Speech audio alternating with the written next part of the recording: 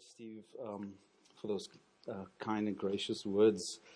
Steps to reconciliation or conciliation that last. That's what I want to speak about. This is a picture of my family over here, and we're very diverse. Obviously, I'm from Cape Town, thoroughly Cape Townian. I like spicy food and jazz music, and so I identify with the label colored. I know some people don't like that term, but that's a term that I've appropriated. And so that's my background. But diversity is just literally a part of my life experience. And that's my wife Sachi over there. She's half Japanese. Her mom is fully Japanese. She owns a samurai sword and does Tai Chi. And so she's fully Japanese. That's our kids over there, Jude and Tandi. They both have like blonde hair and blue eyes. And so we're trying to figure out what they are exactly. We're not sure. It also makes being out with them in public a little bit difficult, because sometimes I'll be holding Tandi and I'll get like that one old lady look at me like, where's that guy going with the white baby? You know, you go to the side of the store and they're like, put down the jacket and what about the baby? You know, so diversity, it's a part of my experience, the joys and some of the challenges. Like all of us, we face the joys and the challenges of diversity. If you think that diversity and reconciliation is something that we don't have to talk about any longer, let's just play a little game. I'll mention some words. You tell me what you're thinking. Helen Ziller, Twitter. Vicky Momberg, Ashwin Willemse, Black Lives Matter, Charlottesville, Lecrae, John Piper, Marikana, Fees Must Fall, Land. We still need to talk about reconciliation or conciliation. And so I want us to look at just one passage of Scripture, Galatians chapter 2. If you have a Bible, won't you turn there with me? Galatians chapter 2. And I want to look at it under 4 headings: the power behind reconciliation, the fruit and heart of reconciliation, and finally steps towards reconciliation. And we'll get practical towards the end from chapter 2, verse 11. Therefore, that's Ephesians chapter 2. Galatians 2:11. When Cephas came to Antioch, I opposed him to his face because he stood condemned. For before certain men came from James, he used to eat with the Gentiles. But when they arrived, he began to draw back and separate himself from the Gentiles because he was afraid of those who belonged to the circumcision group. The other Jews joined him in his hypocrisy, so that by their hypocrisy, even Barnabas was led astray. When I saw that they were not acting in line with the truth of the gospel, I said to Cephas in front of them all, "You are a Jew, yet you live like a Gentile and not like a Jew. How is it then that you force Gentiles to follow Jewish customs? We who are Jews by birth and not sinful Gentiles know that a person is not justified by works of the law, but by faith in Jesus Christ. So we too have put our faith in Jesus Christ, that we may be justified by faith in Christ and not by the works of the law, because by the works of the law no one will be justified. But if in seeking to be justified in Christ, we Jews find ourselves also among sinners, doesn't that mean that Christ promotes sin? Absolutely not. If I rebuild what I destroyed, then I really would be a lawbreaker. For through the law, I died to the law, so that I might live for God. I have been crucified with Christ, and I no longer live, but Christ lives in me. The life I now live in the body, I live by faith in the Son of God, who loved me and gave himself for me.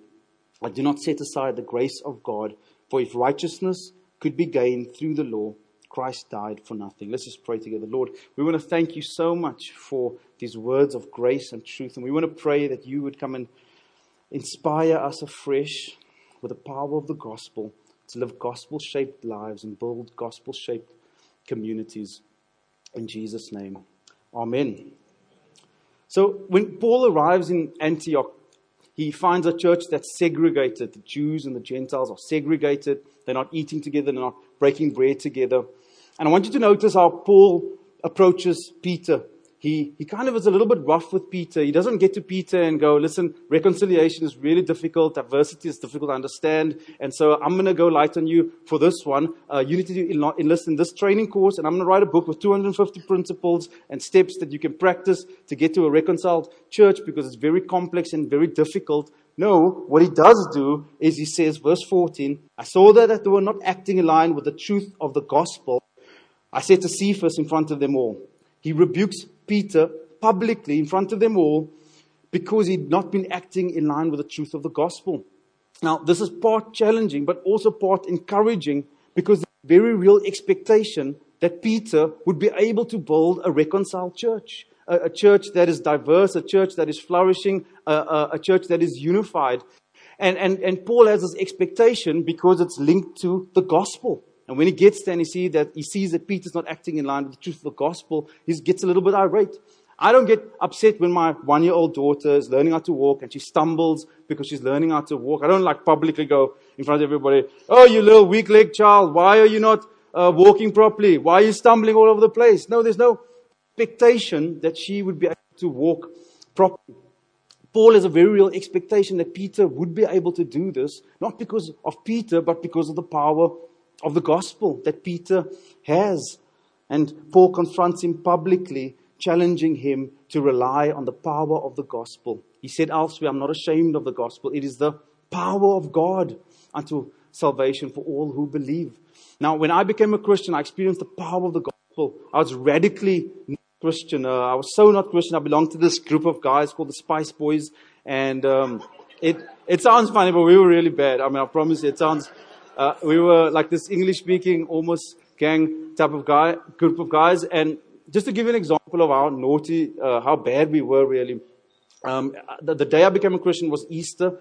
And my parents used to force us to go to church on Easter Day. That was the one day that you had to go to church. And so I thought I'll make it a productive visit.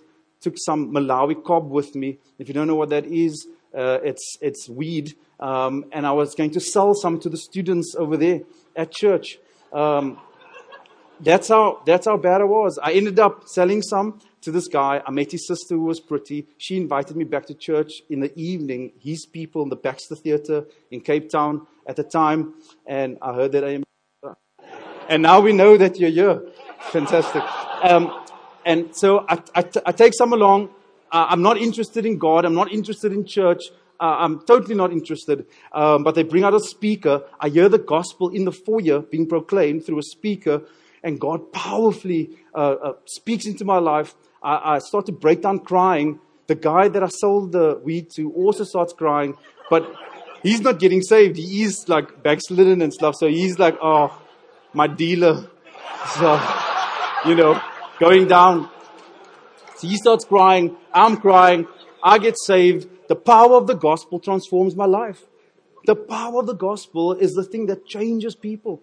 Jesus said that sower and reaper rejoice together. When the gospel is sown, it's unlike any other seed for transformation. It grows up immediately, instantly. It's powerful. It's supernatural. And that is the thing that enables us to be reconciled. There's the social problem at the church in Antioch. It's a horizontal problem, a problem between people. But it's interesting that when Paul gets to Antioch, he says there is a social problem, there is a horizontal problem. But the horizontal problem is actually rooted in something deeper. It's rooted in a vertical problem. In his answer and in his interaction with Peter, he says there's a horizontal problem. Yeah, they're segregated. But then he starts proclaiming the gospel. He says there's a vertical problem here. And you need to get the gospel right. That's the thing. The horizontal always reveals the vertical. It's never the other way around. People believe what they see, not what we say. And Paul then explains this relationship between the horizontal and the vertical. And he says in verse 15 and verse 16, listen, know that a person is not justified by the works of the law, but by faith in Jesus Christ. He's proclaiming the gospel to Peter, and he says to Peter, you get justified by faith in Jesus, not by works of the law. It's as if Peter and his team have lost sight of the sufficiency of the power of the gospel to bring about unity and transformation. They're forcing the Gentiles to belong, not only simply through a confession of belief in the justifying power of the gospel, but through certain works following Jewish customs. And Peter is getting this rebuke from Paul, and Paul is saying to him, verse 20, I live by faith in the Son of God. Legalism comes through faith in me. Grace comes through faith in the Son of God. Jesus loves me. I put my faith in him. I'm justified before him. Legalism comes through faith in class, culture, and gender. And he's saying to Peter, this is what's happening in this church. Peter obviously been socialized in a context where Jewish national pride is the thing that defines him. And he starts to believe that somehow the people who are part of this community need to be accepted on the basis of following Jewish customs. You need to believe in the gospel, but you also need to follow Jewish customs. Accepted people accept people. Unconditionally love people, love unconditionally. And when we place more emphasis on culture, class, and gender, we proclaim a different gospel. And so, we're never going to deal with the problem of reconciliation apart from the gospel. We can wait on government to do something. We can wait on policy to be implemented. We can wait on social projects. We can try and name and shame and get angry with people on Facebook. None of that stuff is going to work. It is the power of the gospel that brings people together, that transforms people, and it is immensely powerful. Number one, the power behind the gospel. Power behind reconciliation. Secondly, the fruit of reconciliation. A big question that I think we ask is time and the money and the energy and the effort that you need to put into keeping people together actually a distraction from mission. And it can be, because it's like the body just focusing on itself and trying to keep all the different parts working together and staying together. And it can become very inward focused, and the body is not really on board with what the body is supposed to be doing, running, jumping on its mission. But I want you to notice that Paul's concern is framed by a concern for mission and the gospel. The preservation of the gospel is central to Paul's apostolic mandate. It's the preservation and the passing on of the gospel. That is what is central to Paul. He's not necessarily concerned about the pain and the trauma that being disunified brings. His primary concern is actually about the preservation of the gospel and passing this message on to the next generation and to others. It's a missional concern. Jesus too thought this way about unity. He said, a new commandment I give you, love one another. That's the standard. Not as the world does. If there's racism out there, you make sure that it's not in here. Here's your standard. It's a gospel standard. Love one another as I have loved you. And then the reason is given. Is that reason because unity is important and people ought to feel cared for and wounds ought to get mended? Absolutely, that is important, but that's not the primary reason. The primary reason is love one another as I've loved you in a gospel way, so that the world would know that you are my disciples. It's a missional concern. Being unified and working at reconciliation is not actually a distraction from mission. It is actually the thing that will validate the mission. When people see a unified church, they'll actually believe the gospel. They'll buy into the gospel.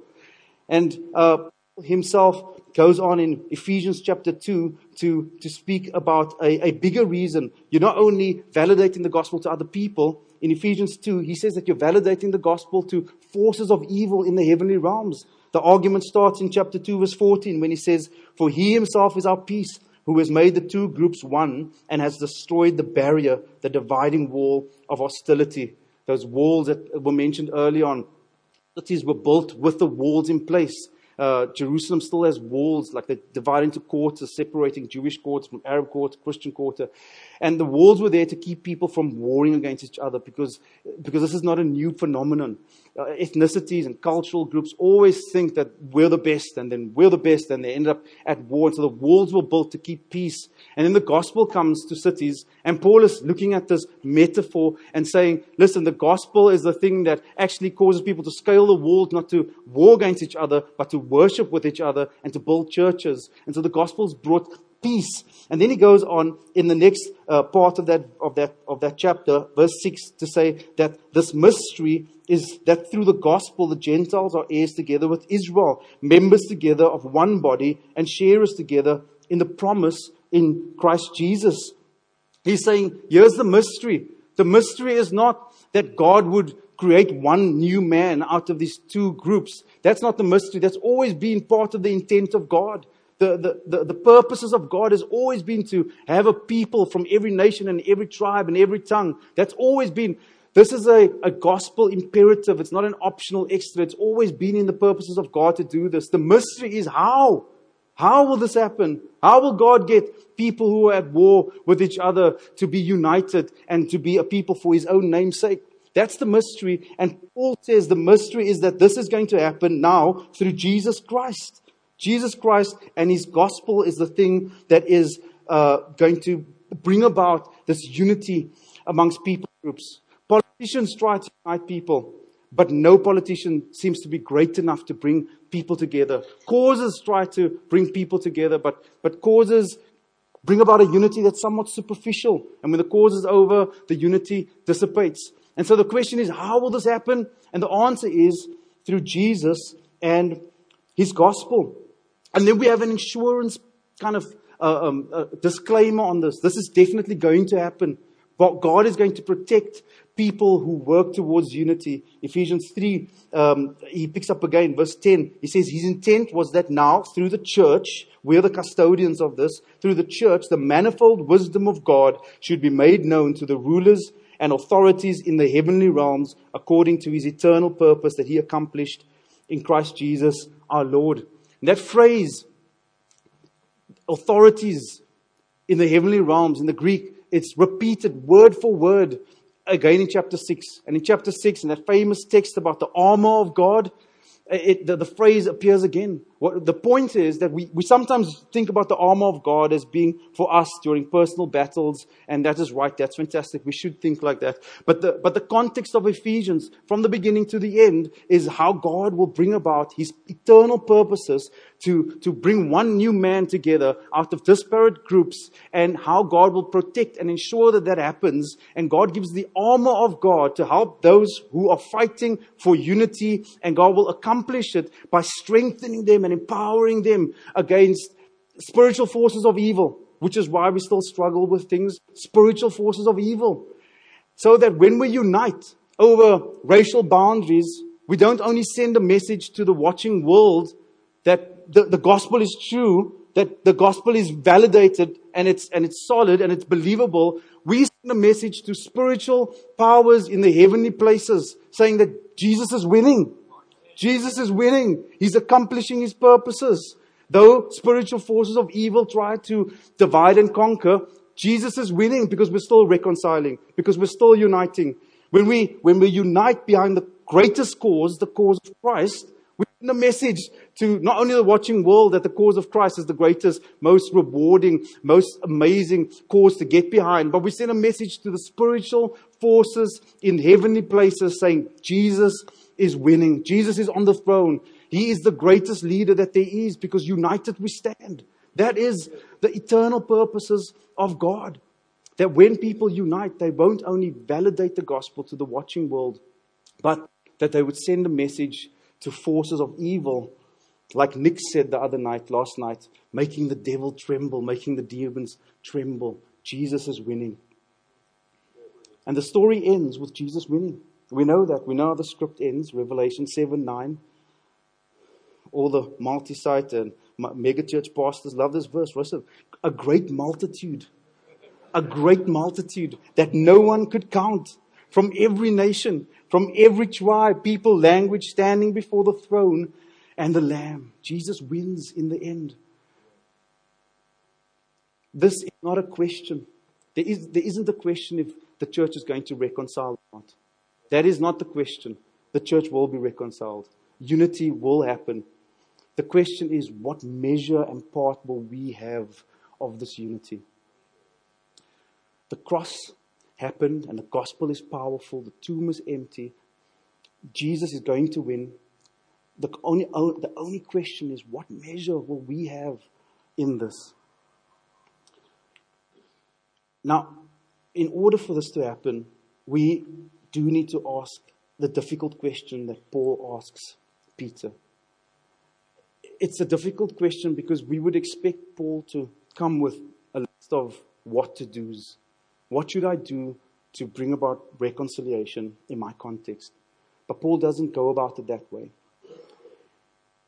He asks a how question. He asks really a why question. He asks Peter, how is it then that you have forced the Gentiles to follow Jewish customs? It's a difficult question. It's not a what. He doesn't want to deal with a what question. What must we do to get things reconciled? He comes and he says, why? How has this happened? What's happened in you, Peter? And that's a difficult question, but it's an important question because this is not the first time that we have heard a talk like this. Hundreds of talks on reconciliation has been given. Loads of books have been written, blog posts, and you can read about it all over the place. But what we do need is also to ask the why question. Not only the what question, but the why question. Why has there not yet been reconciliation? Why has there not yet been the reconciliation that ought to be there? Because we have the power of the gospel. And so what I'd like to do is just survey 500 years of South African history in the next 5 minutes. I'll leave out a few details here and there, but it will help us to answer the why question. Because we need to just reflect on why this hasn't happened. And so I want to make 3 observations about South African history. I know that not everyone's from South Africa in this context, but the colonial phenomenon is a global phenomenon. And South Africa is a good case study, and I think there are some things that are actually applicable to other contexts that are true to South Africa. So, observation number 1, Christianity and systematic racism are inseparable. When my grandmother was forcibly removed out of a suburb in Cape Town called Mowbray, she never spoke about it. My grandmother speaks about everything. I would call her, and she loves the Lord also, so she's just quoting verses. She's one of those grannies you call and gets on the phone, she just starts quoting verse. You don't ask for the verse, but she's just like, and Ryan, listen, I hope you're not relying on your own ways, because you submit your ways to the Lord. It's just verse of it. She loves the Lord, and she talks all the time. It's like a monologue, and that's my grandmother. But she never spoke about her pain and the trauma of being forcibly removed. And whenever I would go with her to her church, which is an evangelical church, they would never speak about it. Never speak about it. And so this is part of our story. This is part of our legacy. There's like a normalizing of something that is abnormal. And here's why. 1488, Bartholomew Dyers arrives in Cape Town. And the first 2 things that happen is he fights with the Khoi, defeats them, and then secondly, plants a cross in the ground. And then one historian, a Christian historian, says this: Christianity was to feature in every stage of the ensuing European colonization process. 1497, Vasco da Gama lands at St. Helena Bay. And the first 2 things that happens is there's a conflict with the Khoi again, takes some land, puts in a cross, and then in 1501 builds a chapel in Mossel Bay. When Van Riebeeck arrives in 1652, he does 2 things immediately. The first thing he does is gets the Herean to send slaves from different parts of Africa. And then he institutes Reformed theology. And at the first prayer meeting, this is what he prays: that true Reformed Christian doctrine be spread among these wild, insolent people. In 1806, when the British occupy the Cape, there's about 9,000 slaves at this point, 6,000 free inhabitants. This speaks about a culture that's already developed in the Cape. And the culture is this, that slavery and Christianity go hand in glove. When people arrive as slaves, they get Christian names, Moses and Abrams and Daniels. And I've got friends with those surnames. But it was a Christian thing that was happening. They were getting new names as they arrived. There's this one account that we have of slaves getting tithed to the church. So boys getting taken from their mothers, while mothers getting beaten, while they're holding on to the boys, in order for the boys to get tithed for the church. Slavery and Christianity go hand in glove. Your father could be your slave owner and your deacon at a Reformed Protestant church in Cape Town and different parts of South Africa. That is a culture. That is the context in which Reformed theology develops in Cape Town, we need to ask the question, what is the context in which Reformed theology develops in South Africa and elsewhere in the world? Jonathan Edwards owned slaves. I love Jonathan Edwards. Fantastic. When I was at seminary, I never knew he owned slaves. George Whitefield owned slaves. One of my heroes. I never knew he owned slaves. So maybe I'm not going to read George Whitefield on justice next time. Jonathan Edwards on the glory of God. And that's fantastic. But the theology, I think, was affected by the context. Later on in the 19th century, slavery ends. But in the 20th century, a bunch of missionaries, NG missionaries, begin to perfect the doctrines of apartheid. And then a former missionary, now turned politician, D.F. Malan, institutes the doctrines of apartheid. From the beginning to the end, there had been a normalization of a kind of violence that was abnormal, and that affected everything. It affected everything. Second observation, places linked to race. My granny was removed. Her place in life was affected because she was a so-called colored person. That was the reason for it. A systemic structure was put into place in order to benefit one group and oppress another group. That's what happened. The settlers set up exploitative trade and barter regulations with the Khoikhoi and the Xhosa. And there's still remnants of this exploitative system in place today. The educational system was there to teach people of color their place as servants and not as governors in society. That's true of the missionary schools to a degree. Protestant evangelical missionary schools led by the LMS, London Missionary Society, and obviously more so true of the Bantu education system. And colonizers didn't only take land, they paternalistically gave identity. They set in place a race structure. They came and said, you are and you're not so white, and you are more black, and you're this and you're that. They identified and categorized people. Race was a construct to serve a bigger system. It was a power construct that was to serve a bigger system. Some people call the system systematic racism or whiteness, whatever you want to call it.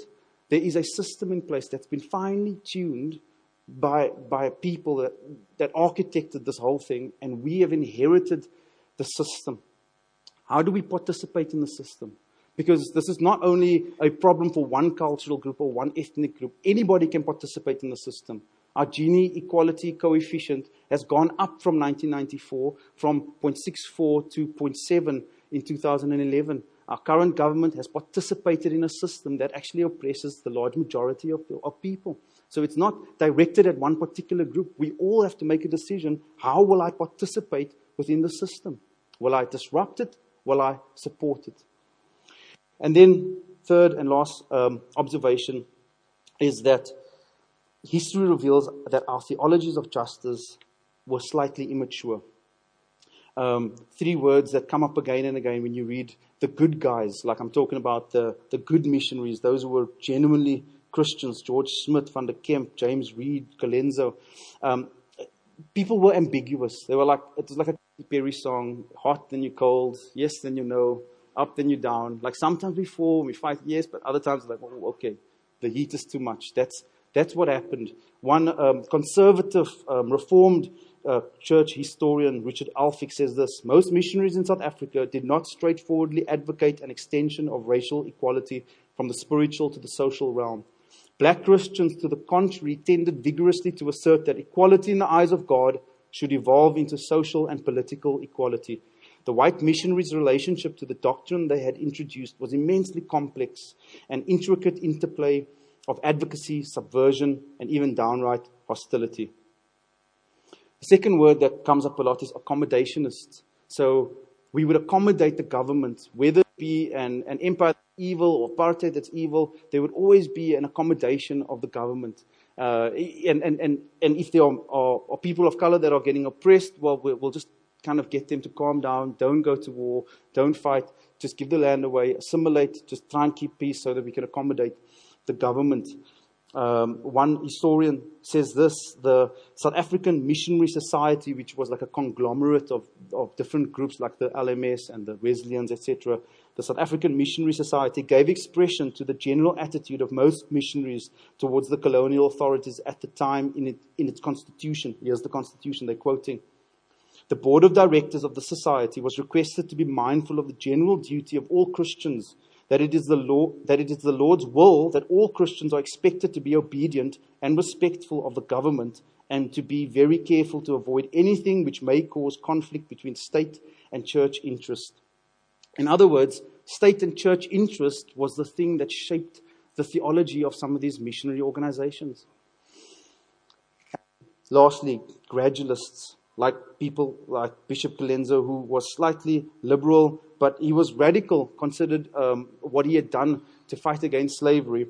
But even him, he didn't allow black people or people of color to preach, because he felt like that in time they would be ready, but they're not ready right now. So in a couple of generations, they would be ready. And obviously we have people like Steve Biko coming in, critiquing this idea of gradualism, that somehow, sometime later on, people would be ready to experience the freedom that they long for. Today, we've inherited this ambiguous, slightly gradualist approach to our theological convictions around justice.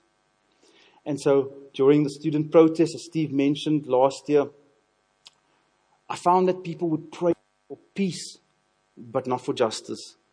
I ended up chatting to one pastor during the protest in Stellenbosch, and I had quite a traumatic week. I'd been called in earlier in the week to go into UWC because the police wouldn't let in ambulances to care for students. So a lawyer friend called me. I went in, tried to negotiate. They let me go and help people and take them to hospital. They wouldn't let the ambulances in. There's one kid had been, I asked him what was wrong. He had been taken by police, beaten in a field, and then left to go back to his friends as an example. So we're sitting in the hospital with this kid. The doctor says, listen, he's got a broken arm, broken leg. Why? Because he believes that education is actually backbone to poverty, and if you don't eradicate the masses from being uneducated, you're not going to deal with inequality and poverty. That's the reason he got treated that way. So a couple of weeks later, I'm in Stellenbosch. Again, got called by someone to go to Stellenbosch, and I ended up chatting to this pastor from Stellenbosch who was on his way to a prayer meeting, and he's asking me, will I join them in the prayer meeting? I say, yeah, sure, I'll join in the prayer meeting. Would you join me afterwards to go and protest and just be a presence with the students? And he says, no, I'm not going to join you. That's ungodly. It's unbiblical. So I say to him, really, is it ungodly and unbiblical? Why is it ungodly and unbiblical? It's protest, it's violent. People must be patient. People must wait for things. I say to him, okay, well, tell me, would you have protested for those in the concentration camps in Nazi Germany? He says, obviously, yes, that's very different. So I say to him, well, have you heard of the concentration camp called Langa and Khayelitsha and Mitchell's Plain? The places that people call killing fields. These are the places. And we ended up in this massive debate because he just couldn't see the system. He couldn't see the system. And I could see that he couldn't see. And he wanted change, but he couldn't see the system. And part of the reason is that he had inherited a theology that made it hard for him to see what I saw. When Marikana happened, so few evangelical church leaders supported that cause.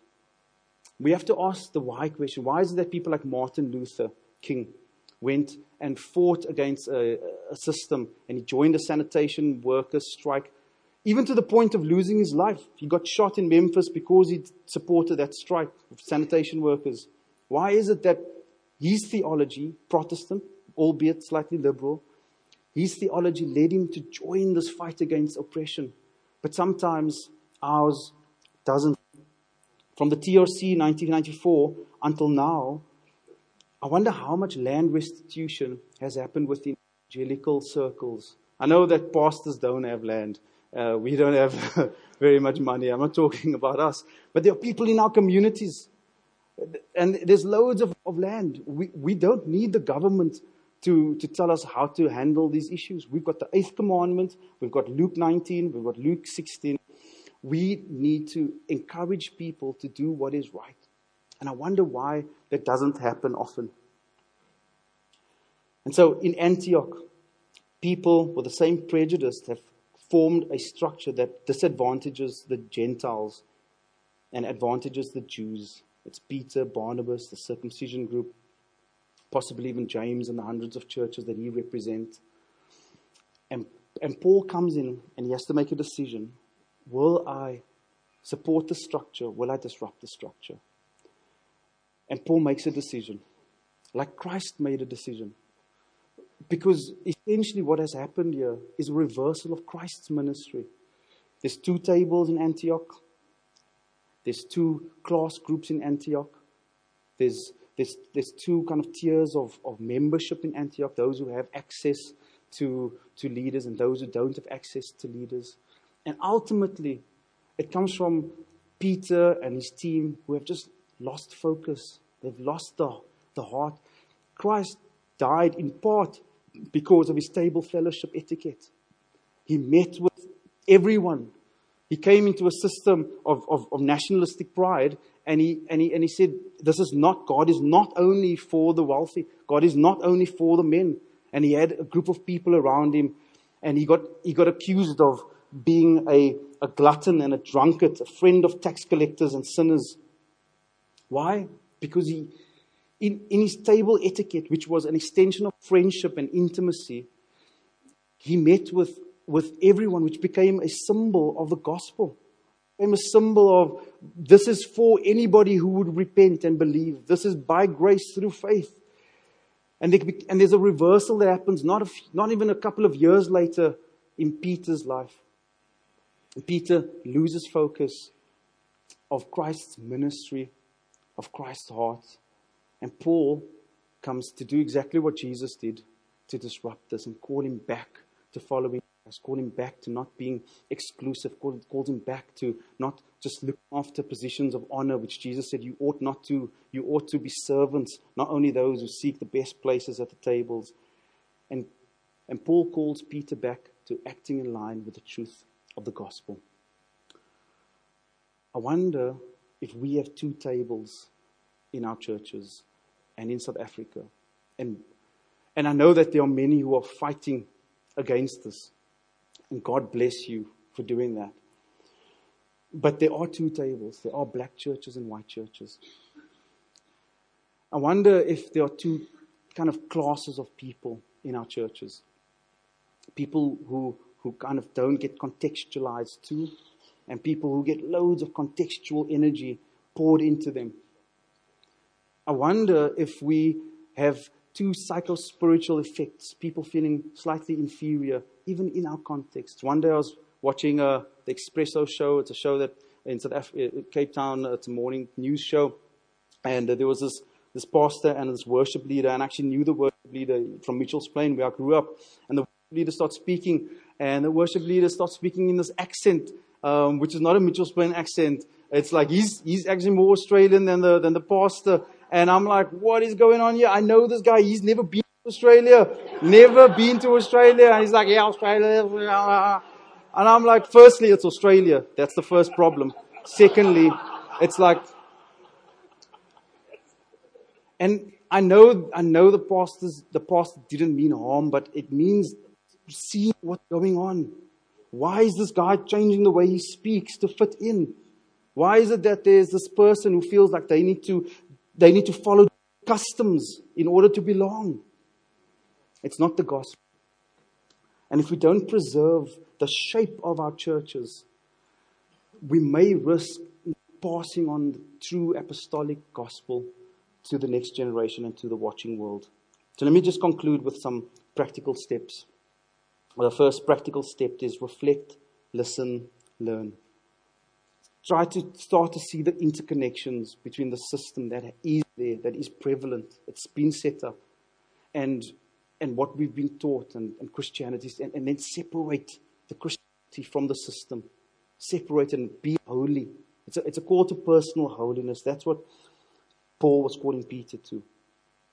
Step 2, commit to a social justice project, because repentance must lead to action.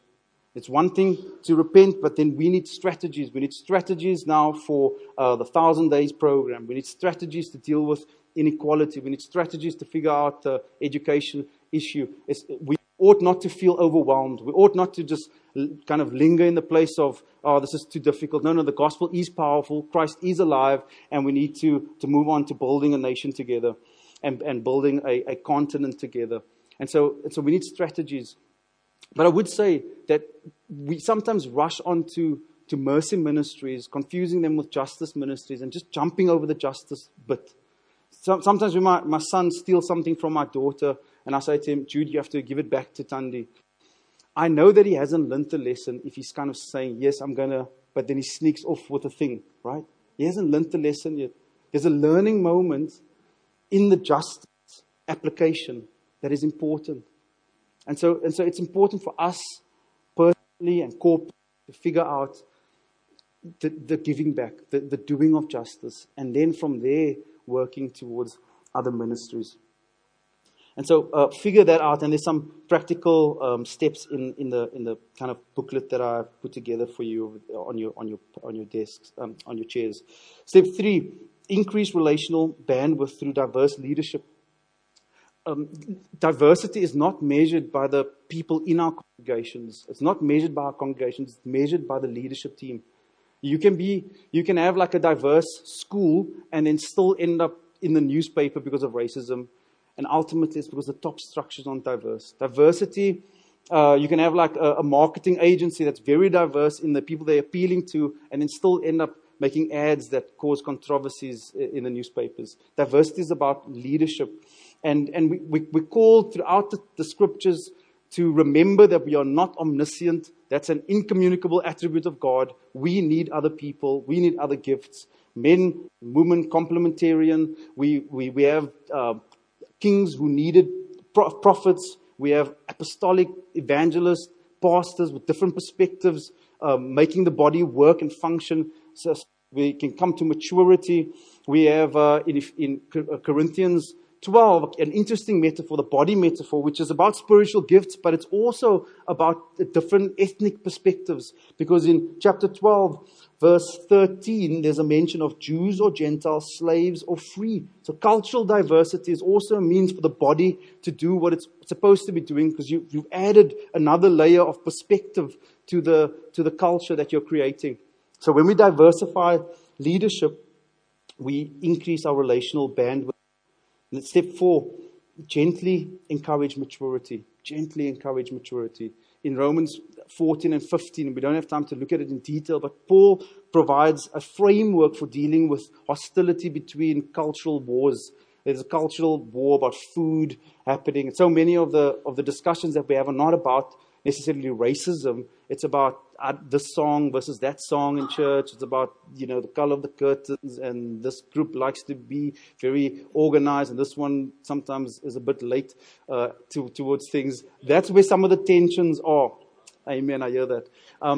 So Paul gives this framework, and I'm just going to give like kind of 4 headings for his framework. He mentions the judgmental strong, those who have the right belief about eating all kinds of foods. They know it's right to eat all kinds of foods. It's probably Gentiles, and they're kind of mocking the Jews for not being able to eat all kinds of food. So you're able to eat all kinds of food, but you're slightly judgmental. One day I was with this 2 co-workers. They were both Christian. The one guy was mocking the other guy for not having a beer, and the other guy was also being pretty rude about this Christian guy drinking. And even though the one guy was right theologically, you can't drink, he was completely wrong, because he didn't actually care to know that guy came out of an abusive alcoholic environment. Sometimes we can be so right about our positions on race and reconciliation and still be wrong. I can be wrong because it's coming with anger. I can be so woke and I can be judgmental. I can be self-righteous. I can come out. I can be right about what I'm saying, and still my heart is not in the right place. I'm judgmental and I'm strong. The second category that he gives is the condemning weak.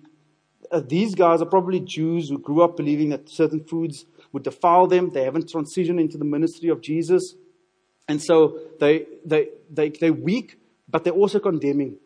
And so it's like you come close to an area of weakness in somebody, And all of a sudden, they just get defensive.